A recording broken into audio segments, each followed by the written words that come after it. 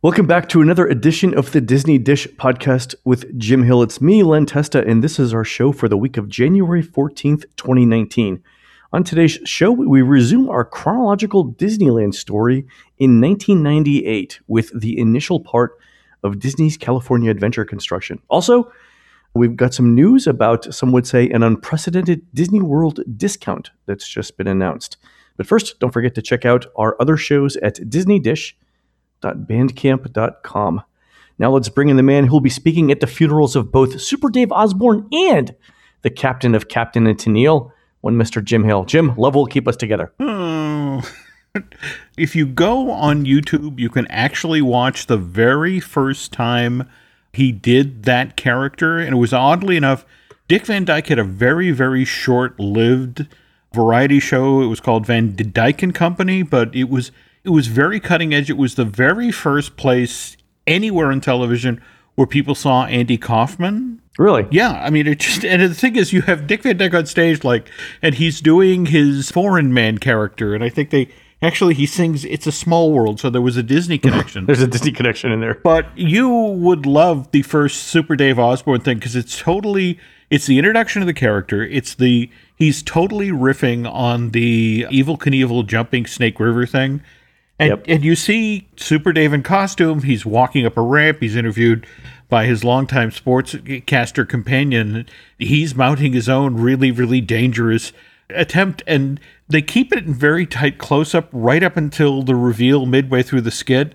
And he's talking about, he's going over 70 miles an hour. He's going to go 360. And the camera finally pulls back, and he's just been seated in the Mexican Revolution coaster at Magic Mountain in California. There's a pair of nuns seated behind him. There's a toddler seated next to him. But the whole time, he's acting like he's Evel Knievel. Yeah, so for our listeners who aren't familiar, Super Dave Osborne was a character was about 20 years ago, 30 years ago? Yeah. A long time ago. In the early days of cable TV is when I got to know him, but he was a parody of Evel Knievel, the stuntman. And he would announce these big plans for a stunt, and in the end, it would invariably be one of two things. Something like Jim said, where he's doing some sort of common thing, or the stunt would go awry somehow, and he would end up getting crushed in the stunt. The stunts only ended one of two ways every single time. Was he on Showtime, Jim, or Cinemax? What was it? Yeah. And the show was bizarre, right? That was the name of the show? The John Byner Show. The character came back in several different forms, but the gag was pretty much always the same, that they misunderstood the cue, and then they would drop an oversized waiter. It was clearly a dummy, and then, Bob Einstein off camera would complain loudly about how spleen was now coming out his nose. But by the way, another note for our listeners, Jim and I normally talk about what we're going to talk about on the show, but I never tell him about the introductions. And I love the fact that I bring up some obscure TV character from the back channels of the of cable TV from 30 years ago, Super Dave Osborne. And Jim not only knows him, but has a story about it. That's just fantastic. Well, again, that's the problem. In my brain, there's no math or science left. But Super Dave Osborne, that's fun of mine. I can tell you 3 stories about him. Oh, that's fantastic. All right, Jim, let's go on to our news. Our Disney Dish News is brought to you by Storybook Destinations, trusted travel partner of the Disney Dish for a worry-free travel experience every time. Book online at storybookdestinations.com. All right, Jim, the big news last week was that Disney announced a free dining promotion. Valid dates, in case our listeners want to book it, are travel from July 5th through September 30th.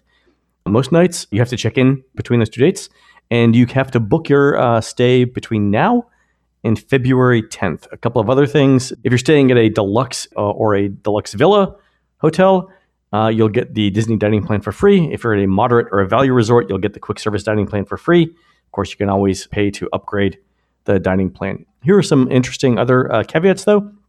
For this version of the dining plan, you must have a minimum 4-day theme park purchase, and you must stay at least 4 nights as well. And your tickets have to include the Park Hopper or Park Hopper Plus option. Jim, I know that I'm going on and on here about the details, but there are also some exclusions. You can't book a campsite. You can't book a 3-bedroom villa. You cannot also stay at the cabins at Copper Creek or Wilderness Lodge or the bungalows at the Polynesian or the Little Mermaid standard rooms or Port Orleans French Quarter or All-Star Movies. I'm exhausted just reading this. So, Jim, real quick, I want to get your take on this. This is the earliest by about 3.5 months that Disney has ever announced a free dining offer. What do you make of that? Well, first of all, look at the dates, Lynn. It's July 5th. It's summer. Yeah.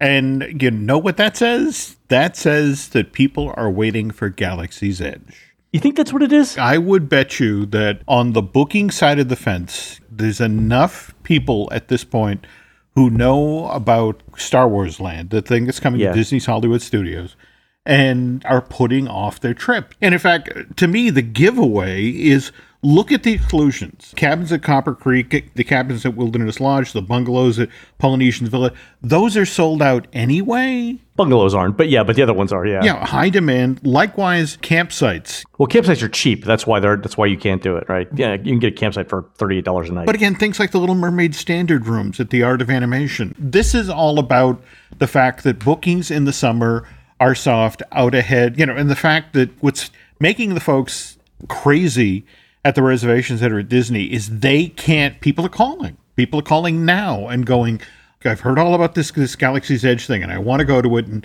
when can I book? And it's like, we don't have an opening date yet. Fall. So, and that's it exactly. So people are just, okay, I'll call back. If you think about what we already know about what's opening during this window of time, we have the end of Illuminations. Did you notice that this deal ends right around the time that all of the big things are supposed to debut? So it ends on September 30th. Yeah. Which means that things like Mickey and Minnie's Runaway Railway, the end of Illuminations, should all happen after that. Yeah. I was just talking with some folks on the Mickey and Minnie's Runaway Railway project. They still hope that they can have that thing open for the actual 30th anniversary of Disney's Hollywood Studio. In fact, did you see the logo that debuted on New Year's Day? I did. What is the date of the 30th anniversary? May 1st, 2019. You think they're going to have it ready in 4 months? Well, let's just put it this way. Who needs sleep, Len? Who needs to see their family? Who needs to bathe? It's going to be like that episode of Family Ties where Alex takes the amphetamines and he's installing a sprinkler system at 2 o'clock in the morning.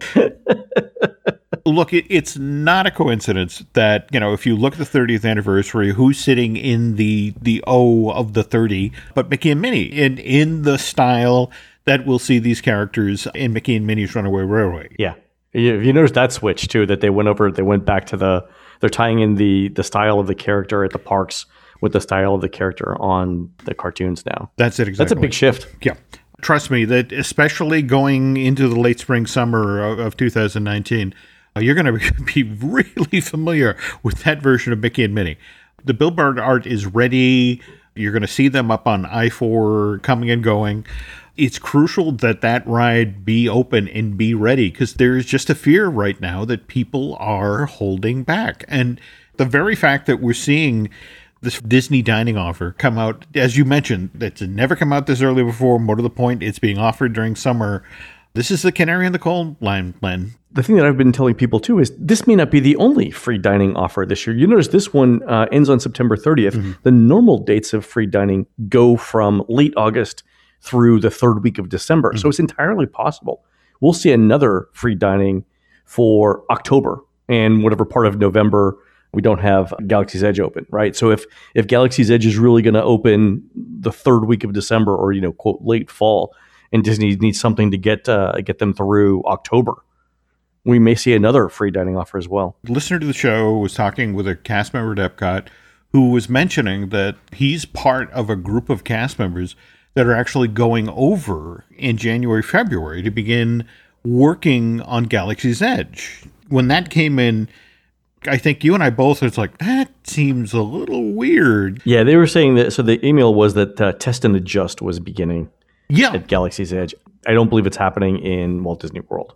They're not done with construction, for one thing. I did call out to California. I did get a hold of folks who were working on the project, and the way they explained it to me, and this is kind of the interesting difference between Florida and California.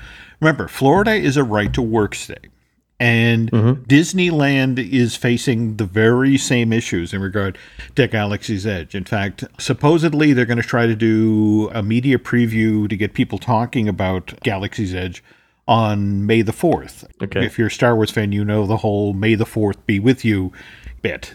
And that's out ahead of the formal opening, which will be 6 to 8 weeks later. But because they're running and gunning in just the same way that Anaheim is, they're obviously ahead construction-wise, but they still have to train employees. Right. The very thing you and I were talking about, the load-unload procedure for Millennium Falcon, A Smuggler's Run, if you get inside the actual ride buildings, both for Rise of the Resistance and Millennium Falcon, they're essentially done in both California and Florida. But it would be cheaper to do the initial testing in Florida and then take that information out to California to train the Disneyland employees with. Disney will admit that these lands cost $600 million each to build. I'm being told it's a lot higher than that, Len. I've heard $1 billion. Yeah. And so now, very late in the game, we're getting guys, save money wherever you can, because nobody wants to be, at the end, the guy who has to carry the actual cost of this to Chapek. Just sort of like, here, Mr. Chapek, we'll just put that on our desk and then scamper out of the room before you throw things at us. So if they can do this testing in Florida for cheaper and then use that to train the Disneyland employees rather than do the initial training out in California where, the cost will be so much higher. Isn't the cost of training going to be a rounding error on this? I mean, on $1 billion, if the cost of training is $1 million, or if they're saving $1 million, that's 0.1%? That perhaps gives you some idea of how far over budget this has gone, Len. Yeah. At this point, there are people trying to make efforts like, look, we save money wherever we could. But at this point, Len, it's like, did you use that styrofoam cup just once? Once it's completed, this will all be a wash. But it's at this point where there's so much pressure. And you've got a public that's clearly so interested in it that they're putting off their Disney World trips. Oh, yeah. People I've talked to, I've told them, if you're going just to go, go ahead and do it. But if you really want to see something new or exciting, if you want something different on this trip, wait until December to do it, because that's when, or, go in June into Disneyland, but December for Walt Disney World. And I think people know that, right? I mean, a large percentage of the population is just going to go to Disney World whenever they can. No one's going to tell their kids they can't go on vacation for 11 months because of, because they want to see Galaxy's Edge. But for anyone who wants to or has to rationalize spending that amount of money on a vacation, the easiest way to do it is to say, well, I'll go when Galaxy's Edge opens, and they're just holding off until then. There we go. Going back to that offer, though, Jim, I did notice something new. We mentioned that of all of the places that were excluded from the offer, the usuals are in there, the campsites, the cabins, and things like that. Port Orleans French Quarter is always or usually on that list because it's small and it's heavily in demand. The thing that surprised me was All-Star Movies. Yeah. I don't think I've ever seen All-Star Movies be excluded from an offer like this. And I think the reason is this. Remember a couple shows ago, we talked about how All-Star Movies is in the middle of a refurbishment and they're getting the new rooms. And I think what Disney is thinking here is that these new rooms are going to be in such demand, especially for All-Stars, that they don't need to discount them. And I think that's true. All-Star Movies has always been the slightly higher priced of all of the All-Star resorts. And now that they've started the refurbishments there and the refurbishments are paying off, I think Disney's starting to exclude those. But I think what we're going to see, too, is even more stratification among Disney's value resorts as time goes on. So right now it's, the All-Star resorts are sort of the low end of the values. Then Pop is sort of in the middle and Art of Animation is at the top end of the value, right? But I think Disney's actually going to stratify the All-Stars so that the absolute lowest are sports and music.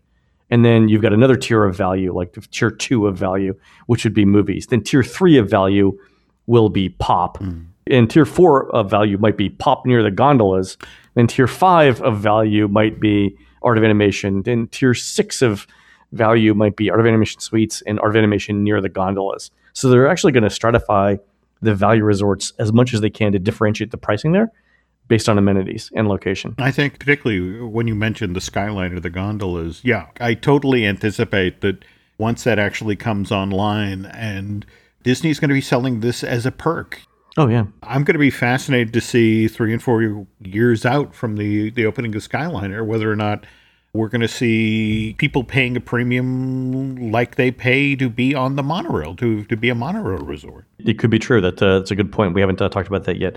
I crunched some numbers on this deal just to see if it made sense. The big requirements for this deal are twofold. One, you have to buy a Park Hopper or Park Hopper Plus ticket, so no base tickets. That's going to add anywhere from $80 to $107 per person to your ticket. So for a family of four, that's an additional $320 to $428 on your ticket. And also, there's a minimum stay of 4 nights. Also, you can't take advantage of any other hotel discount. Right now, there are some pretty decent hotel discounts out covering these timeframes. For value resorts, that's anywhere from 15 to 20%. For moderates, it's 10 to 30%, depending on which hotel you stay at and the dates. If you actually look at those numbers, I think the number of people who would benefit from this dining plan is relatively small because, again, you're paying anywhere from $320 to $428 more per ticket for the tickets, right? So that's somewhere between $80 and over $100 a day in food right there. Plus, you can't get a hotel discount, which 20% off of $120 a night is $24 per night. So, you're looking at about $100, $150-ish a night at the top end in discounts. Now, granted, you can't feed 4 people for $150 a day in Disney World, but you've got to really do the math here, I think, especially if you're staying at a value resort, to see whether it makes sense for you. The other thing, when you look at the time frame, we're talking, July 5th to September 30th, right? That's the height of the heat of summer in Orlando. The thing that kind of makes me crazy about free dining is the way it's structured. You are compelled to get the most value out of the free dining. You are always overeating at every meal, no matter where you go, because, again, it's like, I paid for this in advance, and it's just sort of like, we're going to enjoy it. Yes. We're going to eat this food, yeah. Yeah, so now you step outside in the super heat and humidity of summer in Orlando, and it's like, do you remember the Alfredo's restaurant? Oh, yeah. Well, you mentioned the July thing. I actually did the statistics on this. So attendance has actually been down each of the last 2 July and August, as you're looking at our crowd calendar numbers. Yeah. So back in 2016, on our scale from 1 to 10, we rated July as roughly an 8 and August as a 7.5 on our scale. That's 2016. In 2017, it dropped from 8 to 6.6 in both July and August. And then last year, 2018, it was 5.6 and 4 for August. So to put 4 in perspective, that's basically a November, not an August. And I think I went back and looked at the temperatures. So Orlando is averaging the last couple of years. The average temperature throughout the day in Orlando is 82 degrees with 80% humidity. And it gets up to around 92 or 93 degrees for a high. 92 or 93 degrees for a high plus 80% humidity gives you a heat index of somewhere between 120 and 130 degrees. So that's what it feels like in Orlando. And I think that has something to do with it. That's not going to change. There's no getting around Galaxy's Edge. There's no Galaxy's Edge explanation for global warming. No. Right? The weird thing is that people who love the free dining, this will get their attention, no doubt. And whether or not it's enough to convince them to do this, to go to Orlando at the height of summer.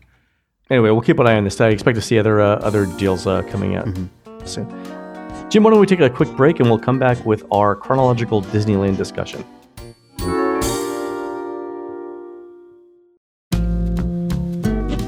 All right, James, we left off many months ago our discussion of chronological Disneyland history, roughly around 1998. And if I recall correctly, we were approaching the beginning of construction for Disney California Adventure. What prompts us to start here today? I was thinking on the back of the test that's going on at Epcot right now in regard to Uber. Have you heard about this? Where if you order an Uber at Epcot, what they're going to do, they literally tell you, walk out to the parking lot, find the car in spot blank, and your driver will be there waiting for you. Oh, I didn't know they were actually sending spots to them now. Yeah. Okay. And in theory, should this test work, this will be in place when the Disney Hollywood Studios parking lot, all of the work that's going on there, this will be put in as an opening day feature for the parking lot there. And then they'll just retrofit this, do a better, more permanent job of it at Epcot. And of course, same thing in Animal Kingdom.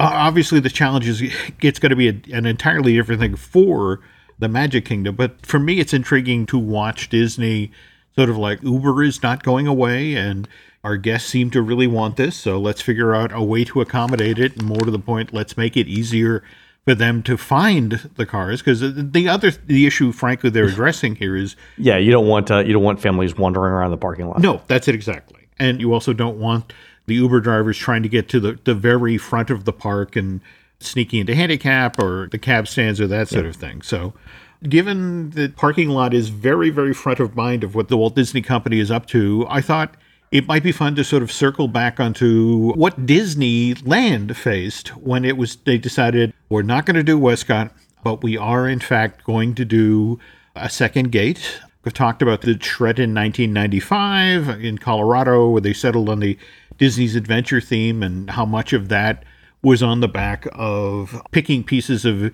Disney's America. And so when they finally decide, let's do this, the only real estate is this parking lot that started off in July of 1955 with 12,175 spots. And over time, Disney was able to acquire some more land at the edge of the parking lot. And eventually, when it closed on January 21st, 1998, it had 15,176 spots. How many acres was it? I want to say the classic Disneyland was 55 acres.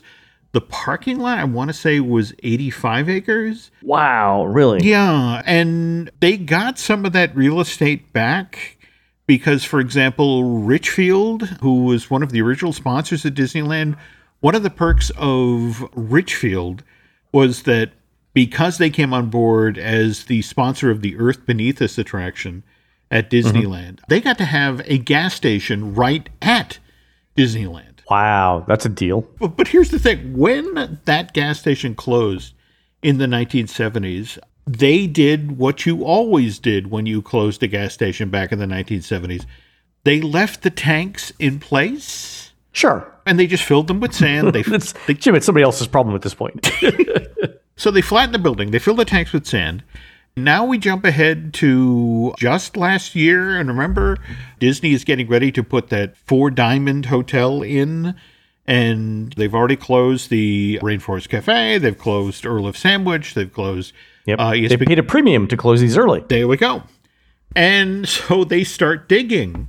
And what do they find as they're digging but the old gas tanks filled with sand? They find all of the soil that around these gas tanks, evidently the tanks, because they went in quickly, because of course everything that was built in Disneyland went in quickly, leaked. Huh. This is kind of one of the undiscussed parts of why that hotel suddenly slowed down and why Disney, hey, let's tap the brakes. I mean, it wasn't just losing that $267 million tax break. It was that suddenly there was at least part of the expansion area that was a Superfund site. Oh, so they can't build anything on it then? Disney wants to investigate how far the gas leaked. Oh, okay. So like how far down and how far out? Yeah. If you think about the Grand Californian, if you think about the rest of the shopping district, just dealing with this puts a huge kink in going forward with any sort of expansion plan. There was a reason they moved that hotel, Len. But as of right now, they're kind of formulating a plan as to what do we do here.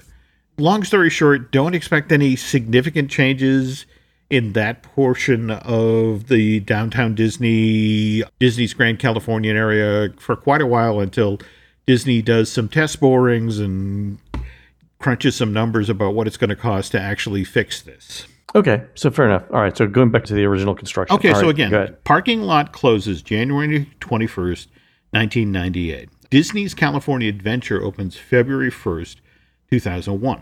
In 1,084 days, they take it from a sea of asphalt to a theme park with 3 distinct lands. We have the Paradise Pier area. We have the Hollywood backlot. But going into this, they threw out most of the Disney rulebook. If you're in classic Disneyland, how many times have you heard the story about the berm and how, they worked to keep, the outside world out? In fact, we did an earlier show where we talked about how Disney actually, with the help of the state of Anaheim, got a code put in place where hotels could, be only be of a certain height if they were within a mile of Disneyland. Yeah, they could be taller further out, but it was all about protecting the visual intrusion. And with California Adventure, the whole notion is, well, this is our first urban theme park, and we just have to overlook visual intrusion. People know they are at Disneyland, and they were just on the street, so we can't pretend there isn't a McDonald's right outside here. In fact, That's surprising that they would admit that. Barry Braverman flat out says this wasn't to be a theme park in the traditional Disney sense. From Barry's point of view, it wasn't a question of they were going to shut down Disneyland for the 3+ years it was going to take to build this. Disneyland was going to stay open. When you're getting rid of 15,000 parking spots, where are those people supposed to park? And of course, that's your Mickey and Friends parking structure, which has 10,250 to be exact. But you had to build that. Anybody who remembers going to Disneyland back in the 70s and 80s remembers those electric power towers that basically marched straight into the parking lot, because that was the stuff that powered, It's a Small World, that powered Pirates of the Caribbean. And people for a lot of years complained about the original version of California Adventure, that it wasn't worthy of being built next to Disneyland. But from an urban planning point of view, the fact that they were able to hide all those cables, they were able to keep the park open, that they were able, as they were getting rid of these 15,000 spots, to find other places to have people park. The Mickey and Friends parking structure, Len, didn't open until July of 2000. Yeah, so they had almost 2 years and change. Yeah, well, you go park over there, and Have you considered the bus? there you go. Yeah, I've walked around the outside perimeter of California Adventure a number of times, either because I'm staying at a different hotel or just to see what it's like. And I'm always impressed with how self-contained the whole thing is. That they managed to keep roadways intact, they managed to keep Disneyland open, like you said, and they managed to not blow giant craters in the surrounding neighborhoods as they were doing all of this construction. It really is a pretty impressive feat of engineering. Never mind that. I mean, the whole notion of getting all of the businesses outside on board with the notion of, now when you're driving around the perimeter of the Disneyland Resort and see all of the beautiful tall palm trees and the lush gardens and that sort of thing. They are nice. That never existed, Len. Oh, I know. It's new. Yeah, the whole garden district aspect of the Disneyland Resort, or for that matter, to go to every business that's in Harbor and Gatell and say, okay, guys, from now on, your sign can only be this big and only be this tall. Getting back to Barry here, that he said, interview from the period, Disney's California Adventure required a very unusual kind of design process. We knew the park would only occupy a certain amount of acreage. We knew we needed an entrance opposite Disneyland. We knew we needed a specific size hotel on property. And we knew we needed to attain expansion for parking. And it was this urban planning puzzle, and we had to make all the pieces fit. And it's things like there were staging areas like a mile to 2 miles away from property that they would literally wait till the last guest left for the night. And then they'd bring in the building materials for the very next day. Wow. Yeah. The construction of a theme park married to landing planes at O'Hare. Yeah, I was going to say there's going to be some sort of like traffic control thing going on because you're trying to coordinate what's coming in and where, and you can't drop piles of dirt for construction in places that other trucks need to go, right? You can't block paths and things like that. That's very interesting. So they go through this for 2 years. They end up having to build a hotel too first. What was done first, the park or the hotel? Like, did they work from the inside out of the park? How did it all? Well, remember, first you have to rip up all the asphalt, and then it's conduit, it's piping, it's, again, and as I mentioned, taking all of those high tension electrical wires and burying them underground. And then Disneyland has a perimeter road.